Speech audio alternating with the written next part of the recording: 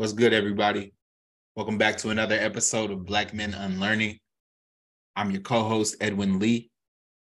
And I'm your co-host, Kyle Brooks. And Kyle, we're coming up. Well, we're not. It's not summer. The first day of summer hasn't hit. That's always weird to me. It's not till like June 20 something, and it feels like summer is just June, July, and then maybe this is the consequence of academia. It feels like then it's like back to school. But these summer months bring around your birthday, man, and it's a big one for you. Big 40. Indeed.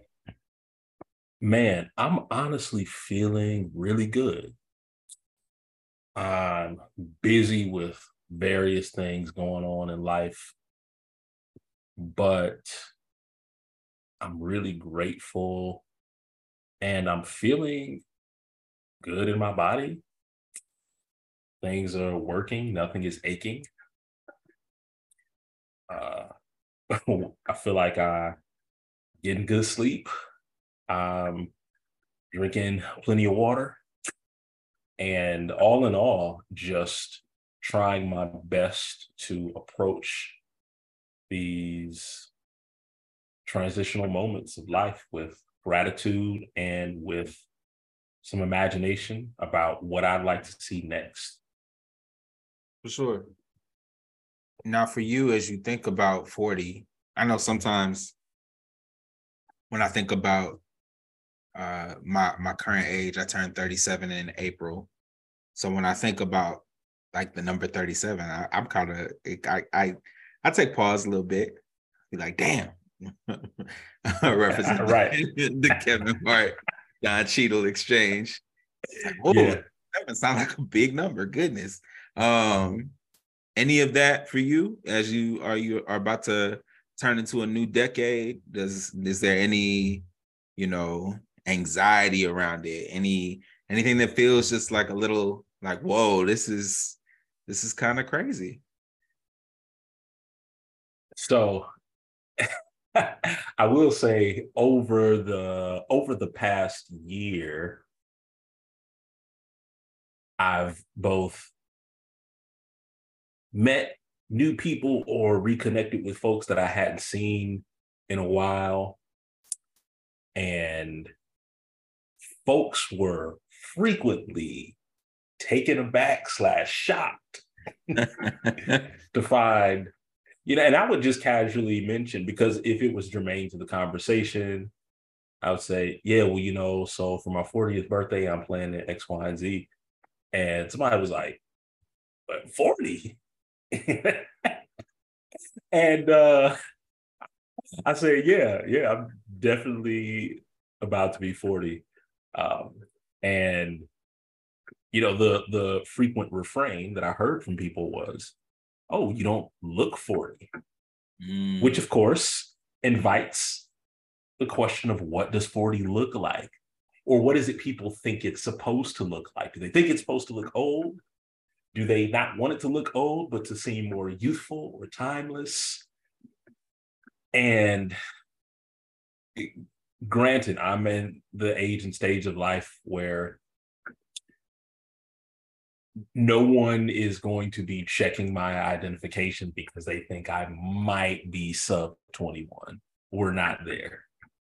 But where I am is in a space and place that, on some level, is a function of genetics. I look the way that I look, and I've inherited some qualities or features from my parents.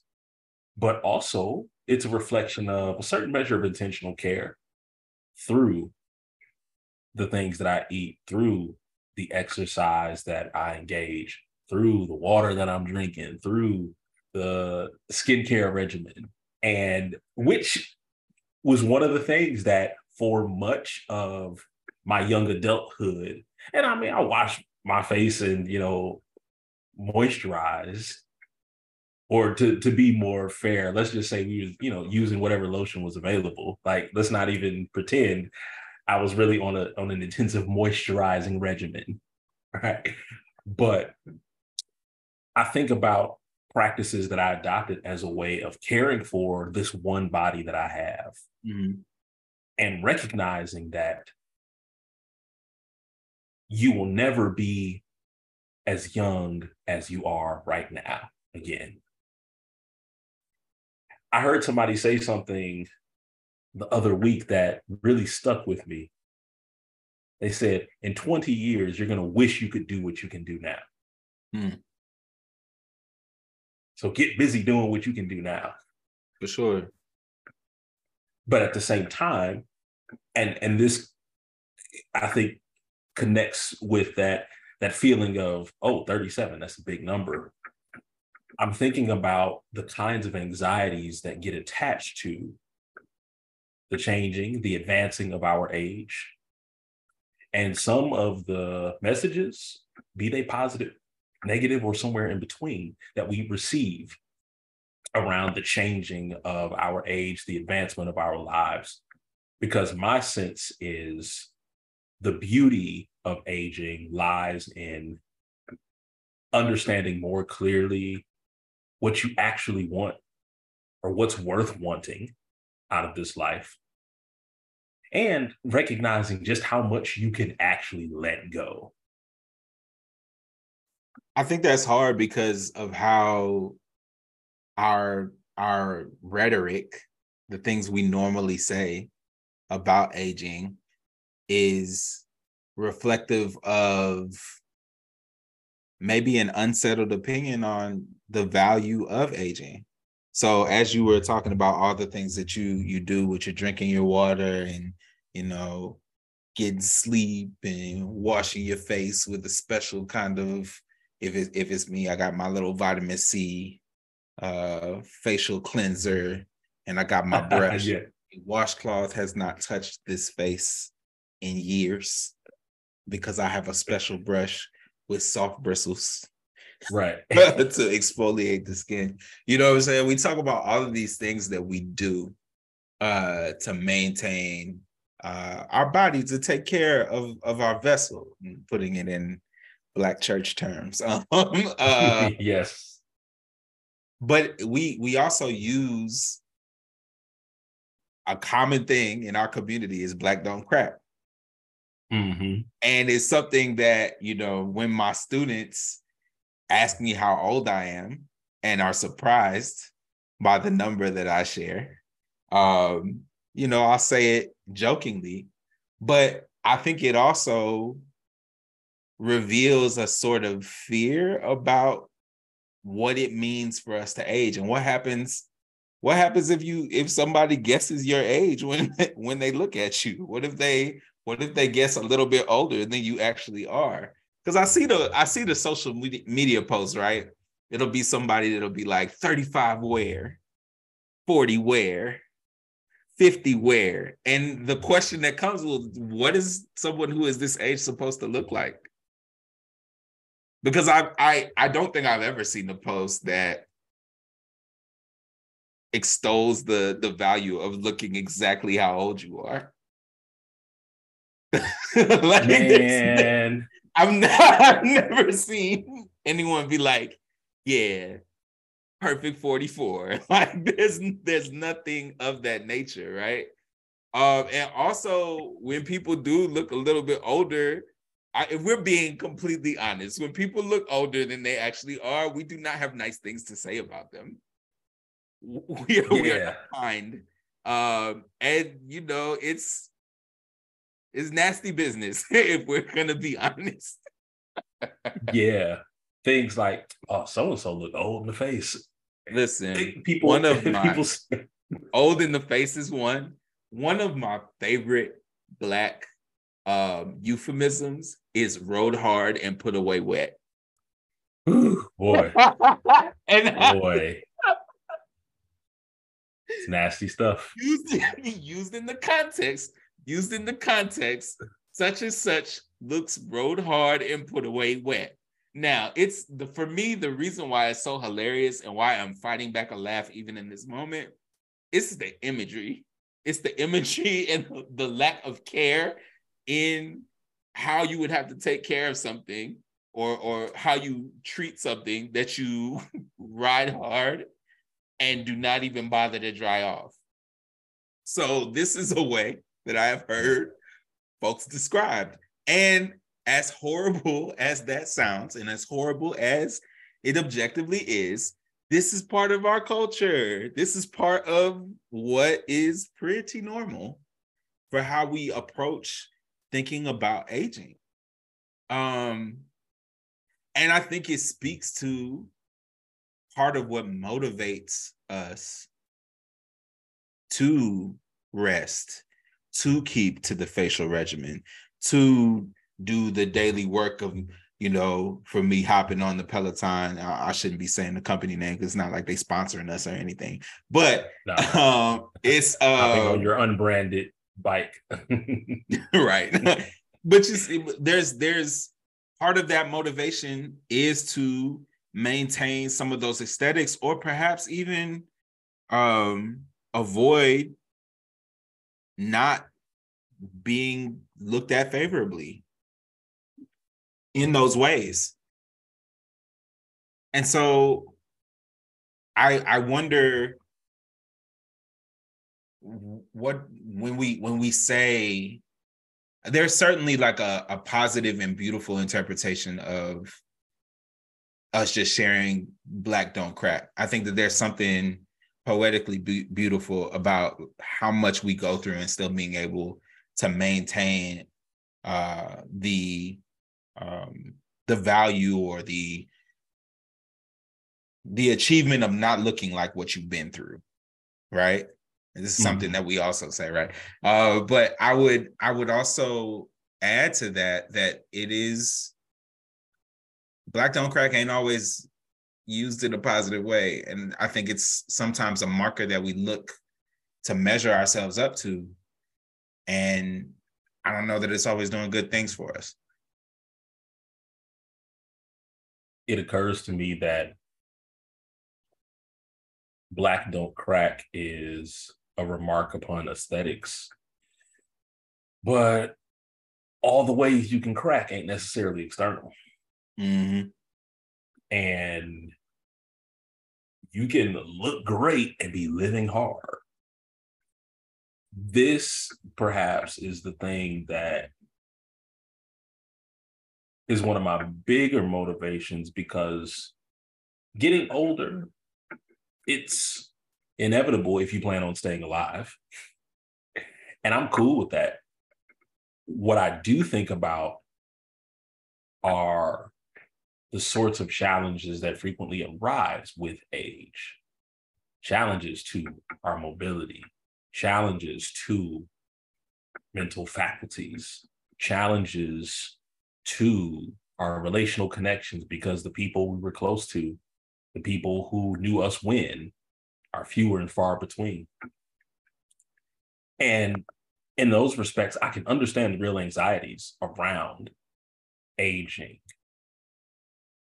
And some of that, I believe, is reflective of the way that culturally and societally we treat people who are older, people who are aging, people we perceive as no longer having the kind of value or productivity that we think of as being part of a meaningful engagement as a citizen. And this brings me to a place of recognizing that fundamentally some of these fears too are also tied to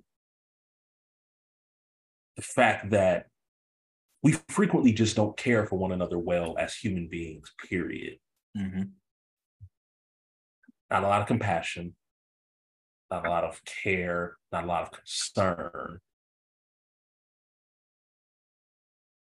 And in that respect, it's easy to see how people's performance of vitality, performance of youthfulness, performance of value and capability and competency becomes a part of resisting the inevitable being sent off into the wilderness, so to speak, right? Being put out to pasture. Yep. And so I can understand why people are resistant to and not wanting to be framed or categorized in a certain way. Like they want to still feel like they still got it. But I also think about the sadness that attends to me when I think about those who have not gotten to a place of comfort, to a place of ease and peace with the transitions that happen as we age. I was telling you before the story of being in my 20s, and there was this young woman I was really feeling at the time, and she was getting together with some of her college friends for dinner in New York City. So I hopped on the train and linked up with them for dinner. And afterwards, we ended up going to hang out at this lounge in the city. And so we're here, a bunch of, mid to late 20 somethings out living our lives, it's late, kicking it. And I remember distinctly our sort of group within this lounge. And I saw this man who, by all appearances, and once again, appearances can be deceptive, but perceptibly to me, I thought, okay, he's got to be at least 40 something. And that might be generous. Like he might have been older, could have been pushing 50s. I don't know. But I remember feeling this sense of,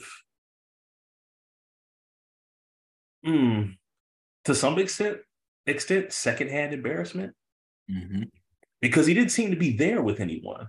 He's minding his business, enjoying his drink. But I found myself thinking, who are his people?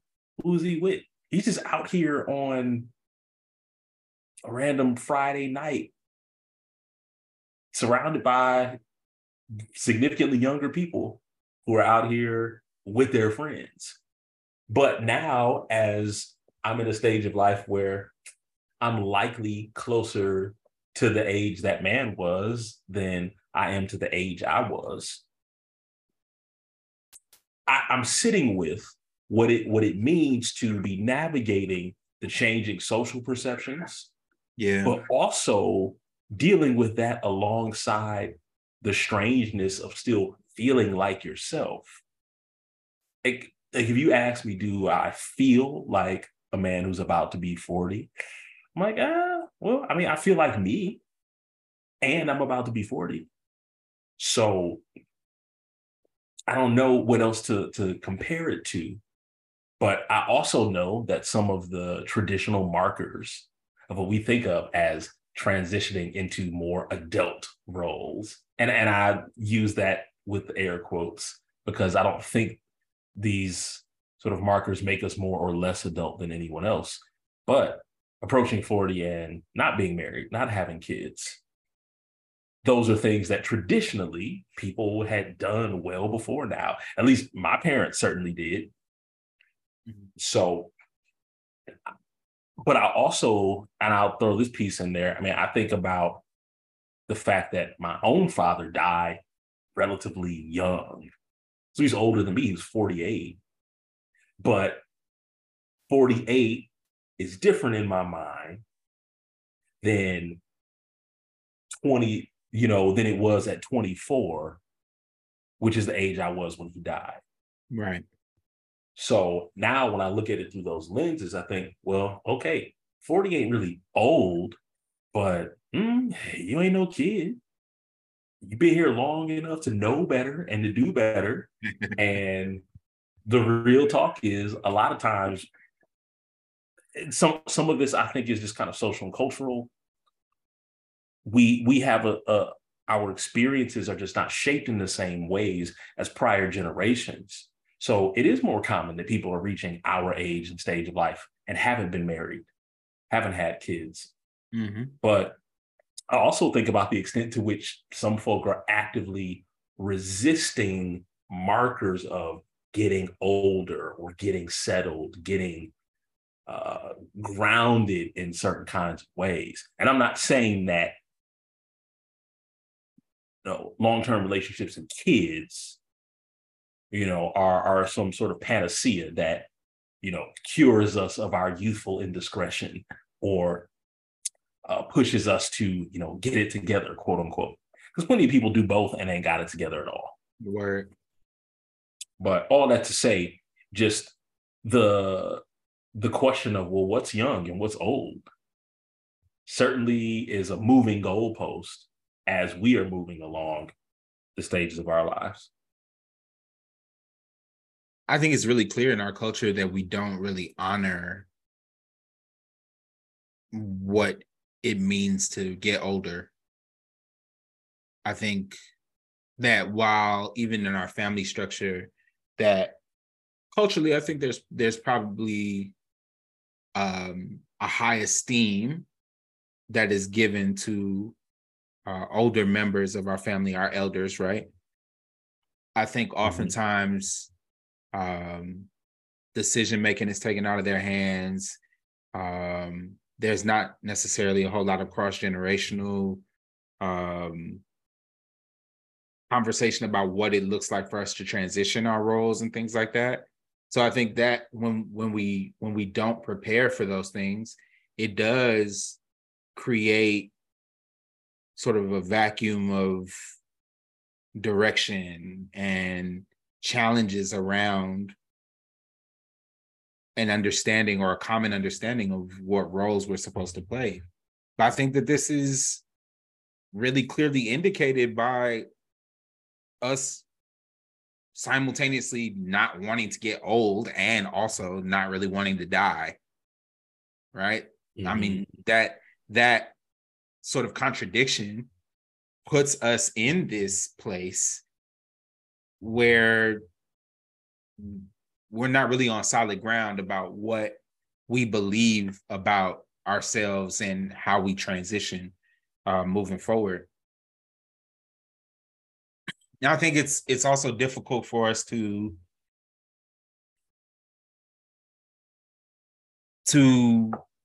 take our experience and really, I guess, see what's next in a context that's not distinctly capitalist, see what's next in a way that thinks about the fullness of life, because there's so many other kind of cultural and societal challenges that are built around that. I think also as Black men, I think there's a particular added challenge around these kind of cross-generational relationships.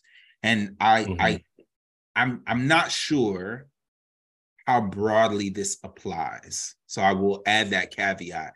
But it's been my experience that it's difficult for me to cite kind of cross-generational relationships, and particularly relationships with Black male elders.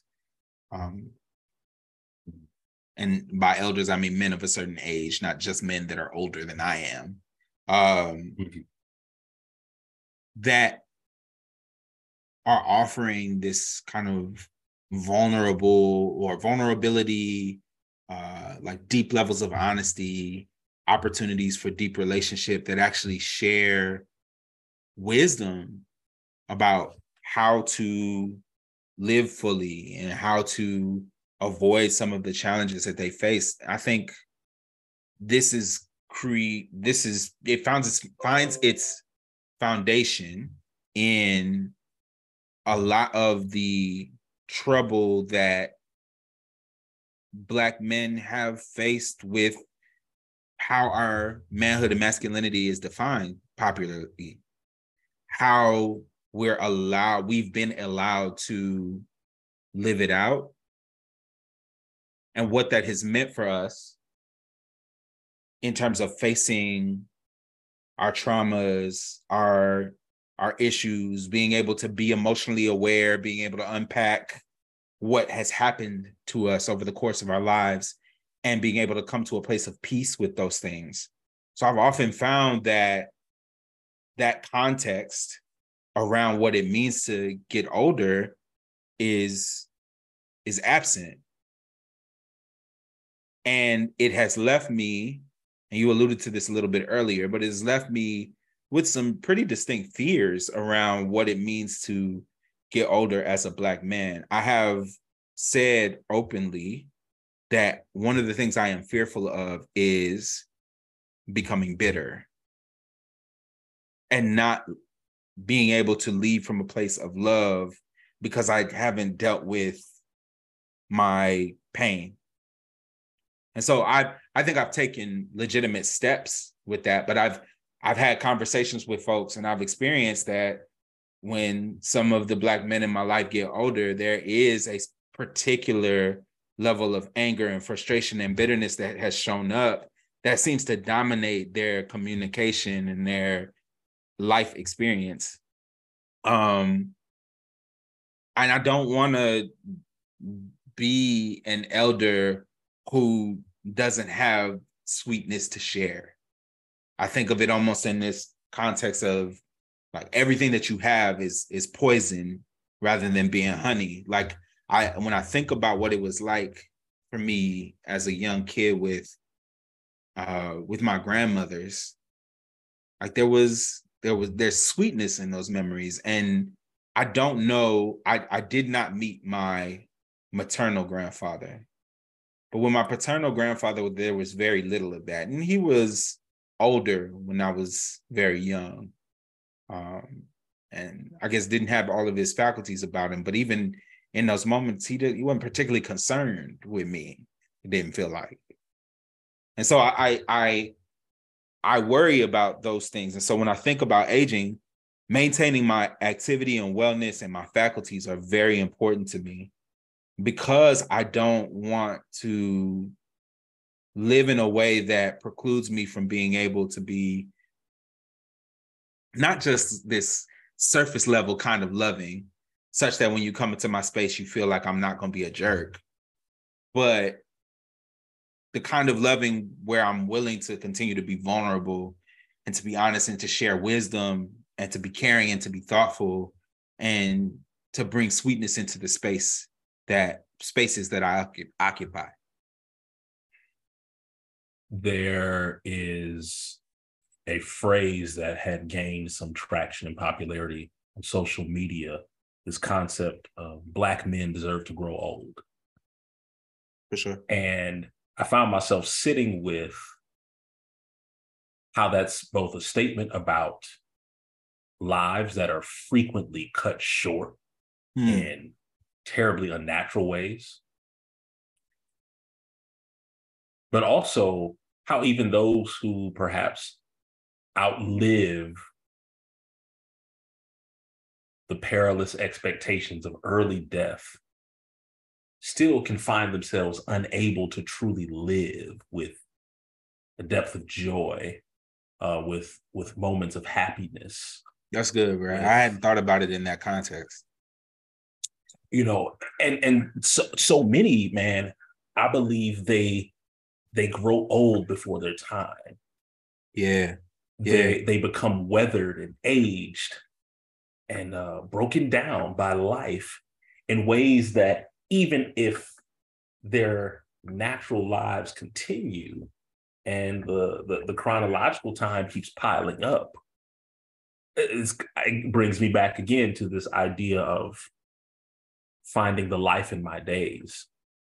For sure.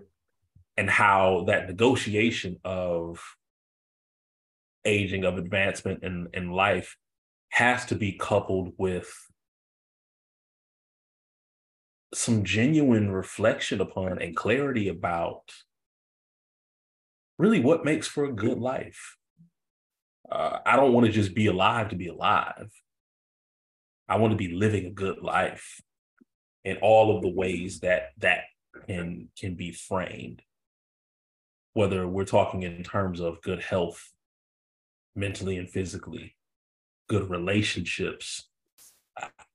I'm fortunate that I had a really beautiful relationship with all of my grandparents, but particularly with my maternal grandparents, who, and I've talked about here frequently, they were very instrumental in raising me. And so I spent a lot of time around elders as a child, both elders in my own home, the elders who were the friends of my grandparents. I think of uh, my grandfather's. I remember when my grandfather's best friend, uh, I called him Uncle Benny. I remember when he died, and I remember the sort of gap, that sense of loss. Yeah. Because at the same time, right, when we're talking about this aging and the specter of the finality of death, I both was around elders a lot. I knew that, yeah, getting older and people dying is a thing that happens. Um, but because my granddad was a pastor, I was also at a lot of funerals. And so I had a deep familiarity with the fact that, yo, this stuff doesn't last forever. But there's a quote often attributed to the Chinese philosopher Confucius that everyone has two lives. And the second one begins when we recognize we only have one. And I believe I was really fortunate as a child to be tapped into that awareness that this all matters because you only get to do this once. And that's not a thing that needs to fill us with dread, but rather it should fill us with a beautiful urgency, a hopefulness about, yo, what can I do with this one beautiful life that I have? What can I make of this life, even when the things it often gives me aren't always beautiful? And particularly as it relates to this intergenerational piece with Black men, it mattered a lot to me that I got to see and had modeled for me an older Black man who still had friends. Um, and I will admit that some of the aspects of watching my grandparents age and eventually die were difficult for them in ways that I can't fathom, but also difficult for me as one who had known them in the vital and robust years of their lives. Yeah. I think about the things my grandparents would do. They, when my grandmother's health was still um, solid, they would, they took a cruise every year. And my grandmother, because she was an amazing seamstress, she used to make these wonderful sort of, the camp collar shirts with the bright sort of tropical themes and patterns on them. She would make these for my granddad to wear on the cruises. And I would think about how they were out there living their best life. And by the time I came onto the scene, they're senior citizens. So when I'm conscious of them living this life, they are firmly like senior people in life. But it was important to be able to see them in that vitality.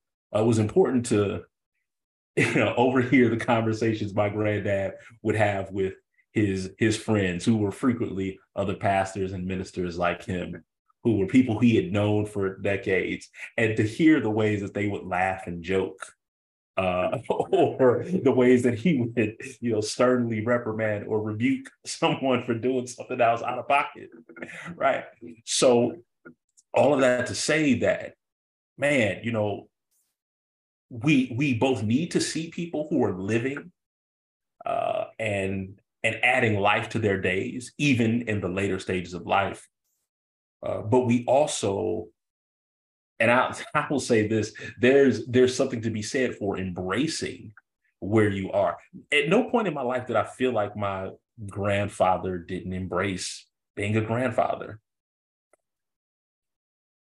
I remember, and this is I laugh sometimes at the ways that presently, people differently inhabit these roles and changes as they grow older. I was thinking the other day, like, man, I remember when,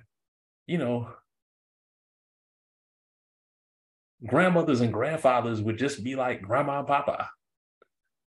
And now everybody's got nicknames, everybody's got little, and I was like, this all seems to be related to this desire to still kind of remain hip or youthful. Like, don't Yeah. call me grandma, don't call me grandpa, call me, you know, X, Y, and Z. And I mean, you know, everybody's got these sort of colloquial nicknames and things with their families, but that to me is different from, I be feeling like, yo, I feel like people were just, man, you know, you in AARP status, like, hey, maybe, and maybe I'll feel, I don't know. I'm not saying I will feel differently when I get there, but I'll also be like, man, you know, I kind of miss when like the elders would just be elders and Yeah. everybody would like, because man, I don't want to be hip and young like I was or like I thought I was.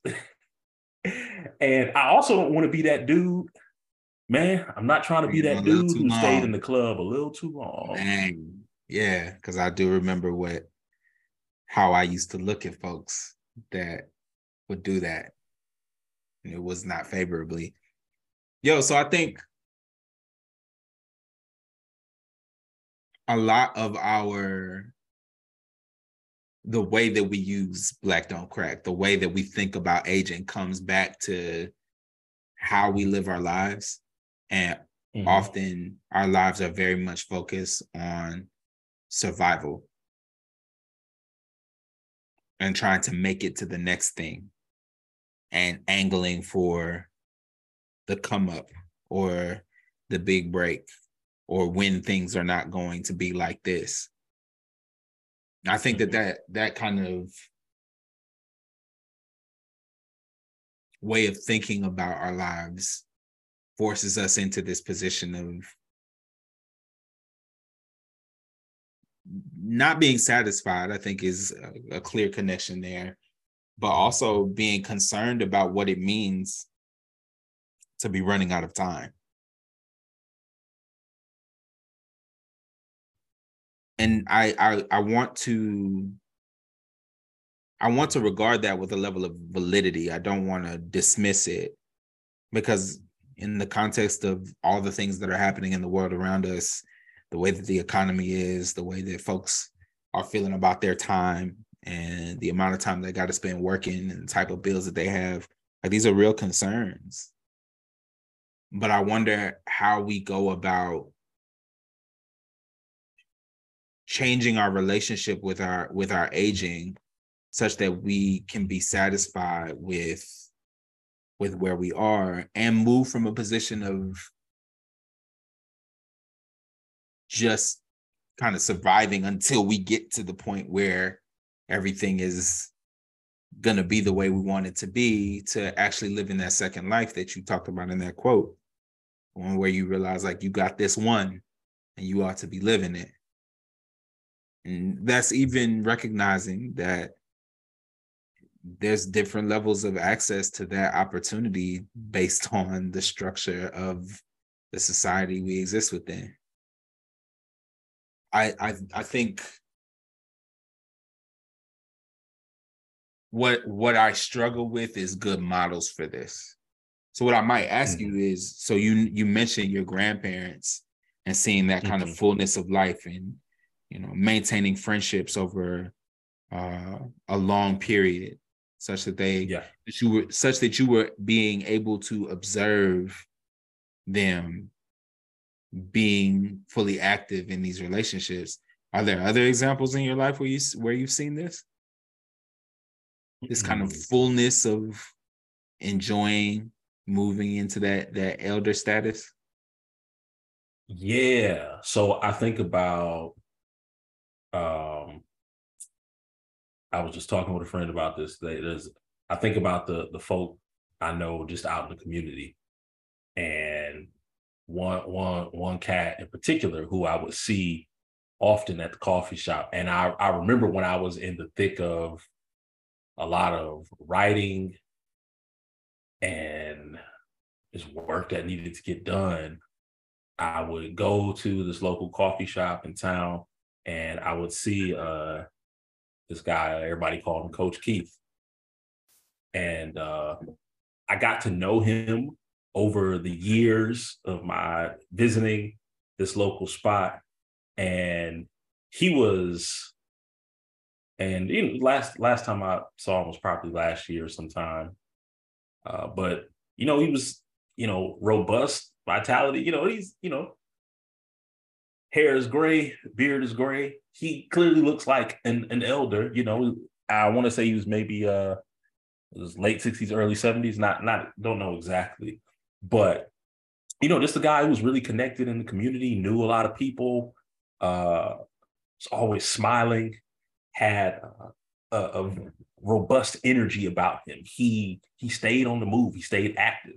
Still played basketball. Rode a lot on his bike. I would be out at local things in the community. As a matter of fact, I think I had gone last year to like this Juneteenth celebration, and I saw him, and he was out there with his helmet and his bike, and his riding gear. Like, and we just stopped to chop it up, and I thought, man, he's excited about life. He's still got strength and energy. He's out here doing things, living, being a mentor, being a confidant, being a coach. And he's one of the people who for me just comes to mind as someone who is doing the best he can to add life to his days. Right.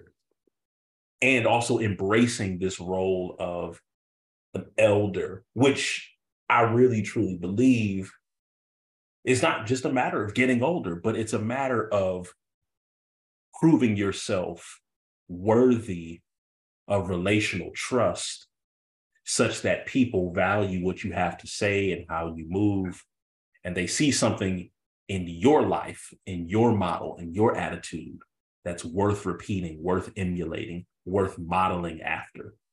So that's somebody, who just came to mind for me. And as I think about it, I've been fortunate to know many great examples of that. For sure. As you're talking about stepping into your uncle era. Yes. And I too am fully and intentionally stepping into that. And in thinking about that, man, like the way that I have made sense of what it means to shift from survival to living with intention. Mm-hmm. Is just finding stuff to look forward to, man. Like there was a good little period there where I was struggling to answer the question of what I would look forward to. And I think that that's a key to feeling like your life matters. Not necessarily in the context to where you fit in with other people, but I for me, feeling like my life matters and that it matters to me. That I'm not just a cog in somebody else's plan, but that I'm doing the things that I want to do. So I think I would say what's become most important for me is being clear about what I'm moving toward. So I want to learn more. I'm trying to get more into learning about myself and learning that through what I read, through what I write, through the conversations that I have. I think getting sharper is something I'm excited about doing, and just adding more experience, adding more tools, exploring more opportunities for growth. All of these things are important for me as I step into this more elder role. And I think the cool thing is that my job gives me an opportunity to work with young folks quite a bit. And so I get to practice sharing wisdom and being vulnerable. But I'm also excited about the power that I have to create the type of life that I want, even in evaluating the lack of balance that I have for certainly throughout my 20s and for a good part of my 30s as well. Just thinking about how much I oriented my life toward taking care of other folks, other things, taking care of things that were external to me, I think is the best way to put that. And then Mhm. putting more emphasis on what it means for me to turn that focus inward and how that then helps me to age better. Because truly, if you go talk about, your skincare regimen Yeah. and even making sure that you get a full night's sleep on a regular basis, like that doesn't happen by accident. You actually got to stop yourself before you go to bed and or in the morning and do the extra work of washing your face in this particular way or setting up a bedtime for yourself as a whole adult so that you actually go to sleep, practicing good sleep hygiene.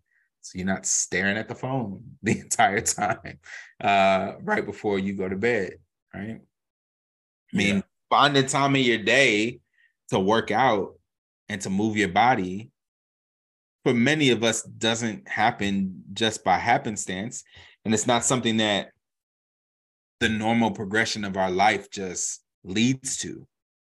You working Mhm. at a desk like you and I do, you actually got to make some effort to put in the time to take care of yourself in that way.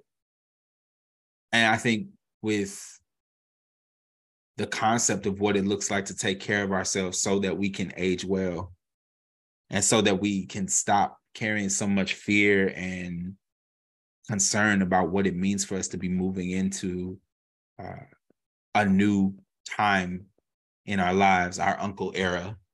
Yeah. It requires those significant changes, those that intentionality, that willingness to change. Indeed. We don't get better by accident. We can stumble into lessons, but it takes intention, it takes diligence to stick with them, to enable them to become habits, to enable them to become consistent fixtures in our lives. And aging, growing older for me has been about understanding what it means to do that gracefully and to do that wisely. To recognize that you don't have a choice about what you're presented with, but you've got to take hold of your own agency to make some sense of what to do with your life and what it looks like to establish a relationship between your everyday ordinary choices and this sort of bigger tapestry of life that we want to create. I think about death, always have since I was a child. And I particularly think about the fact that I'm growing closer to my father's age when he died. And I'm recognizing that that's not a thing to be feared, but rather when we have a healthy embrace of what's to come, as as I've heard it said before, nobody gets out of here alive. Yeah. But that doesn't have to fill me with dread. Rather, it can fill me with a sense of sharpened focus to Yeah. say, every day is a new sort of slate on which to create something beautiful. And if you do enough of those in a row, you start creating a much bigger picture. And that really is the way that I want to think about the way that I want to approach life, with an understanding that, uh,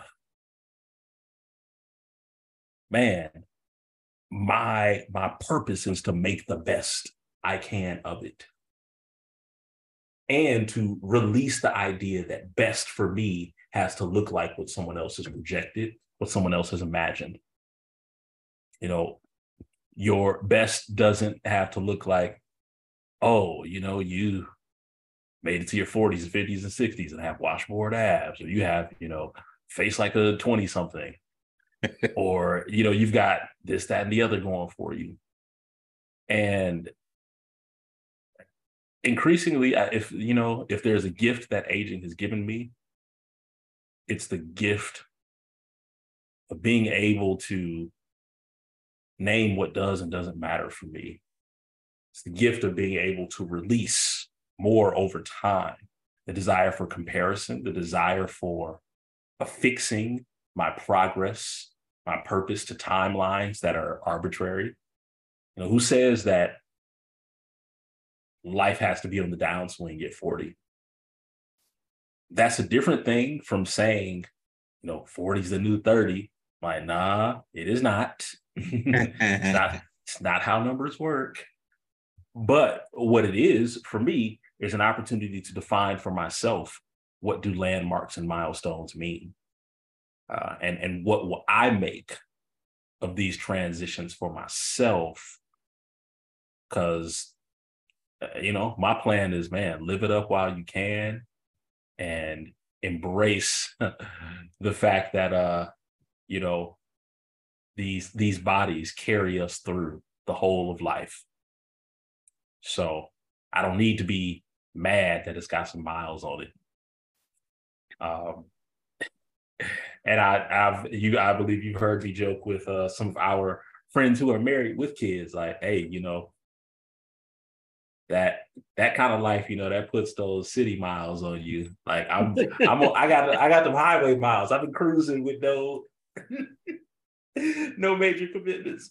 But I'm like, man, I'd probably have a few more gray hairs if I had kids asking me questions all the time, or had a spouse who's like, so when you gonna do X, Y, Z? Like, talk about it. Hey, different. So we also have good evidence of things that get better with age. Now, I don't know why both of the examples that I have, I mean, humans, yes. But the other examples, the first examples that came to mind for me were both liquor. So there's that. But this is a truth. Also, you and I were fast friends, but clearly we're developing all kinds of chemistry, because I was definitely about to ask you if you were afraid to die, and then you just jumped into it without me even saying anything. Yeah. So I'll just, answer the question for myself. I too think about mortality quite a bit. And it is also something that I've thought about since I was pretty young. Mm-hmm.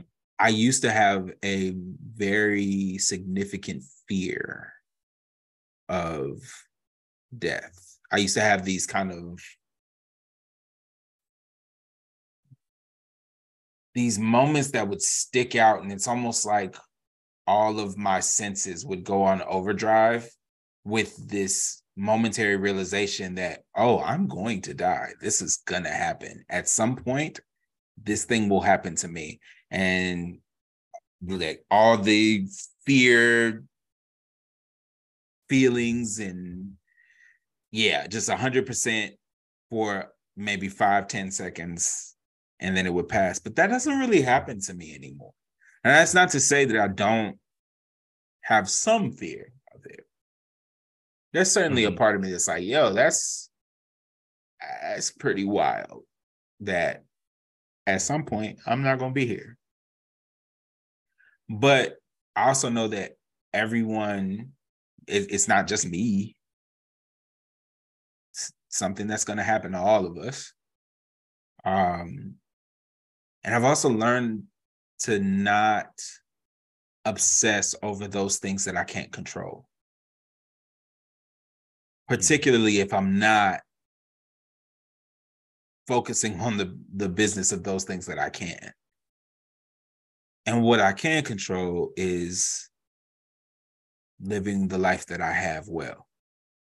You know, we've talked about just some of our work on focusing on our health and taking good care of ourselves. I'm not trying to check out of here on no BS. I could tell you that. Like if I'm talking about things I'm afraid of shortening time that I didn't need to shorten because I did something stupid, because I was too stubborn to shift when I needed to. Mm-hmm. That's a concern. And so that drives a certain way that I think about my behaviors and the ways that I organize my life. But more than anything, I just want to be able to live a full life. And living a full life and living a long life are two different things. Now, I want that thing to be long too. Let's be clear. I'm trying to be for a good time and a long time. Both of them. Both of them. But, you know, the important part for me is also just like making sure that it's full. And that is something that's lovely. That is something I can appreciate, because as far as I know, I'm only given one of these things. So I want to be able to have loved it and to have done it well. Yeah, bro. That's really it. My grandfather used to have a lot of really pithy sayings around death and dying. He would say two things.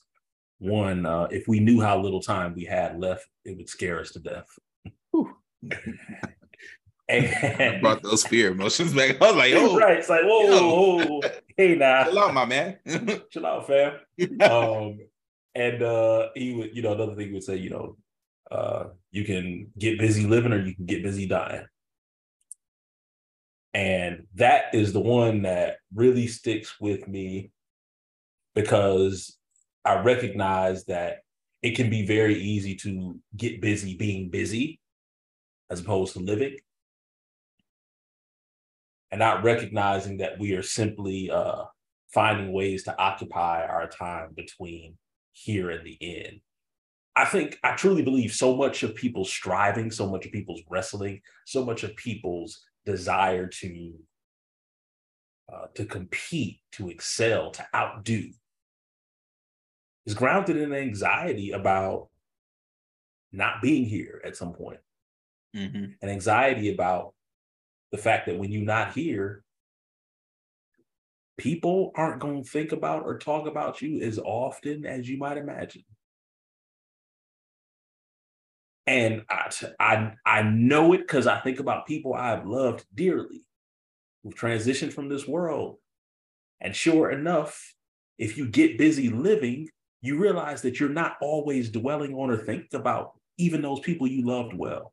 Yeah. And so it brings a humbling perspective to me to be able to say, hey, fam, one, everybody ain't thinking about you as much as you imagine they are. But two, since they not thinking about you like that, how about you think about what you want to do and get busy doing that? Because, man, 100 years from now, who's going to care if somebody was mad because I can't believe they didn't invite me to this, or I can't believe he said that on social media. I can't believe, but man, no, who's going to care? Who's going to remember? Who's going to know? So get busy living. Do things on your terms, as Frank Sinatra used to sing it. I did it my way, and I want to be able to say when my life is said and done that, bruh, I did it my way. You might have chosen differently if you were in my shoes, but man, I was the one in them. And at the end of the journey, when I'm turning those shoes in and saying, all right, time to put my feet up, call it a wrap, I just want to be able to look back and say, I gave it what I had. I took some beautiful risks. I met some beautiful people. And I've seen and done what I wanted to do.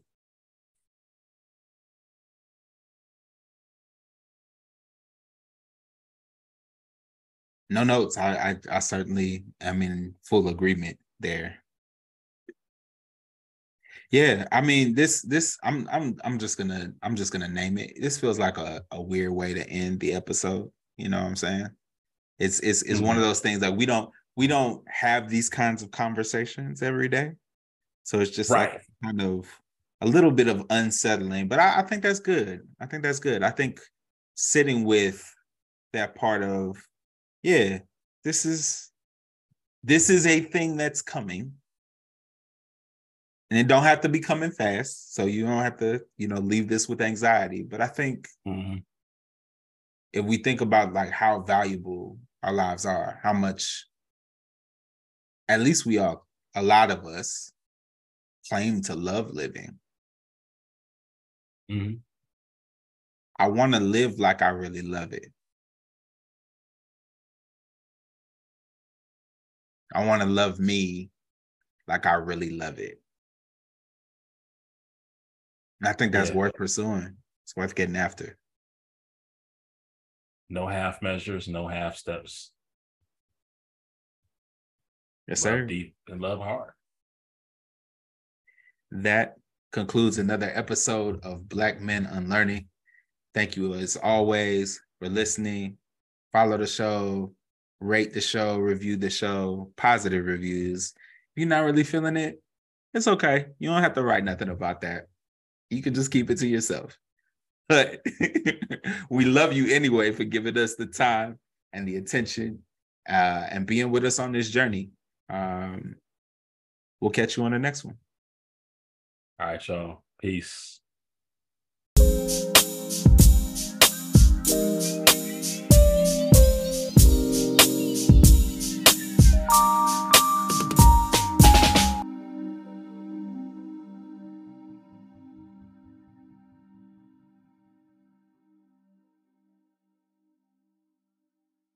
Thank you for listening to the Black Men Unlearning podcast. You can follow the podcast on Twitter and Instagram at Black Men Unlearning and email us at blackmenunlearning@gmail.com. Don't forget to subscribe to our feed wherever you listen to podcasts.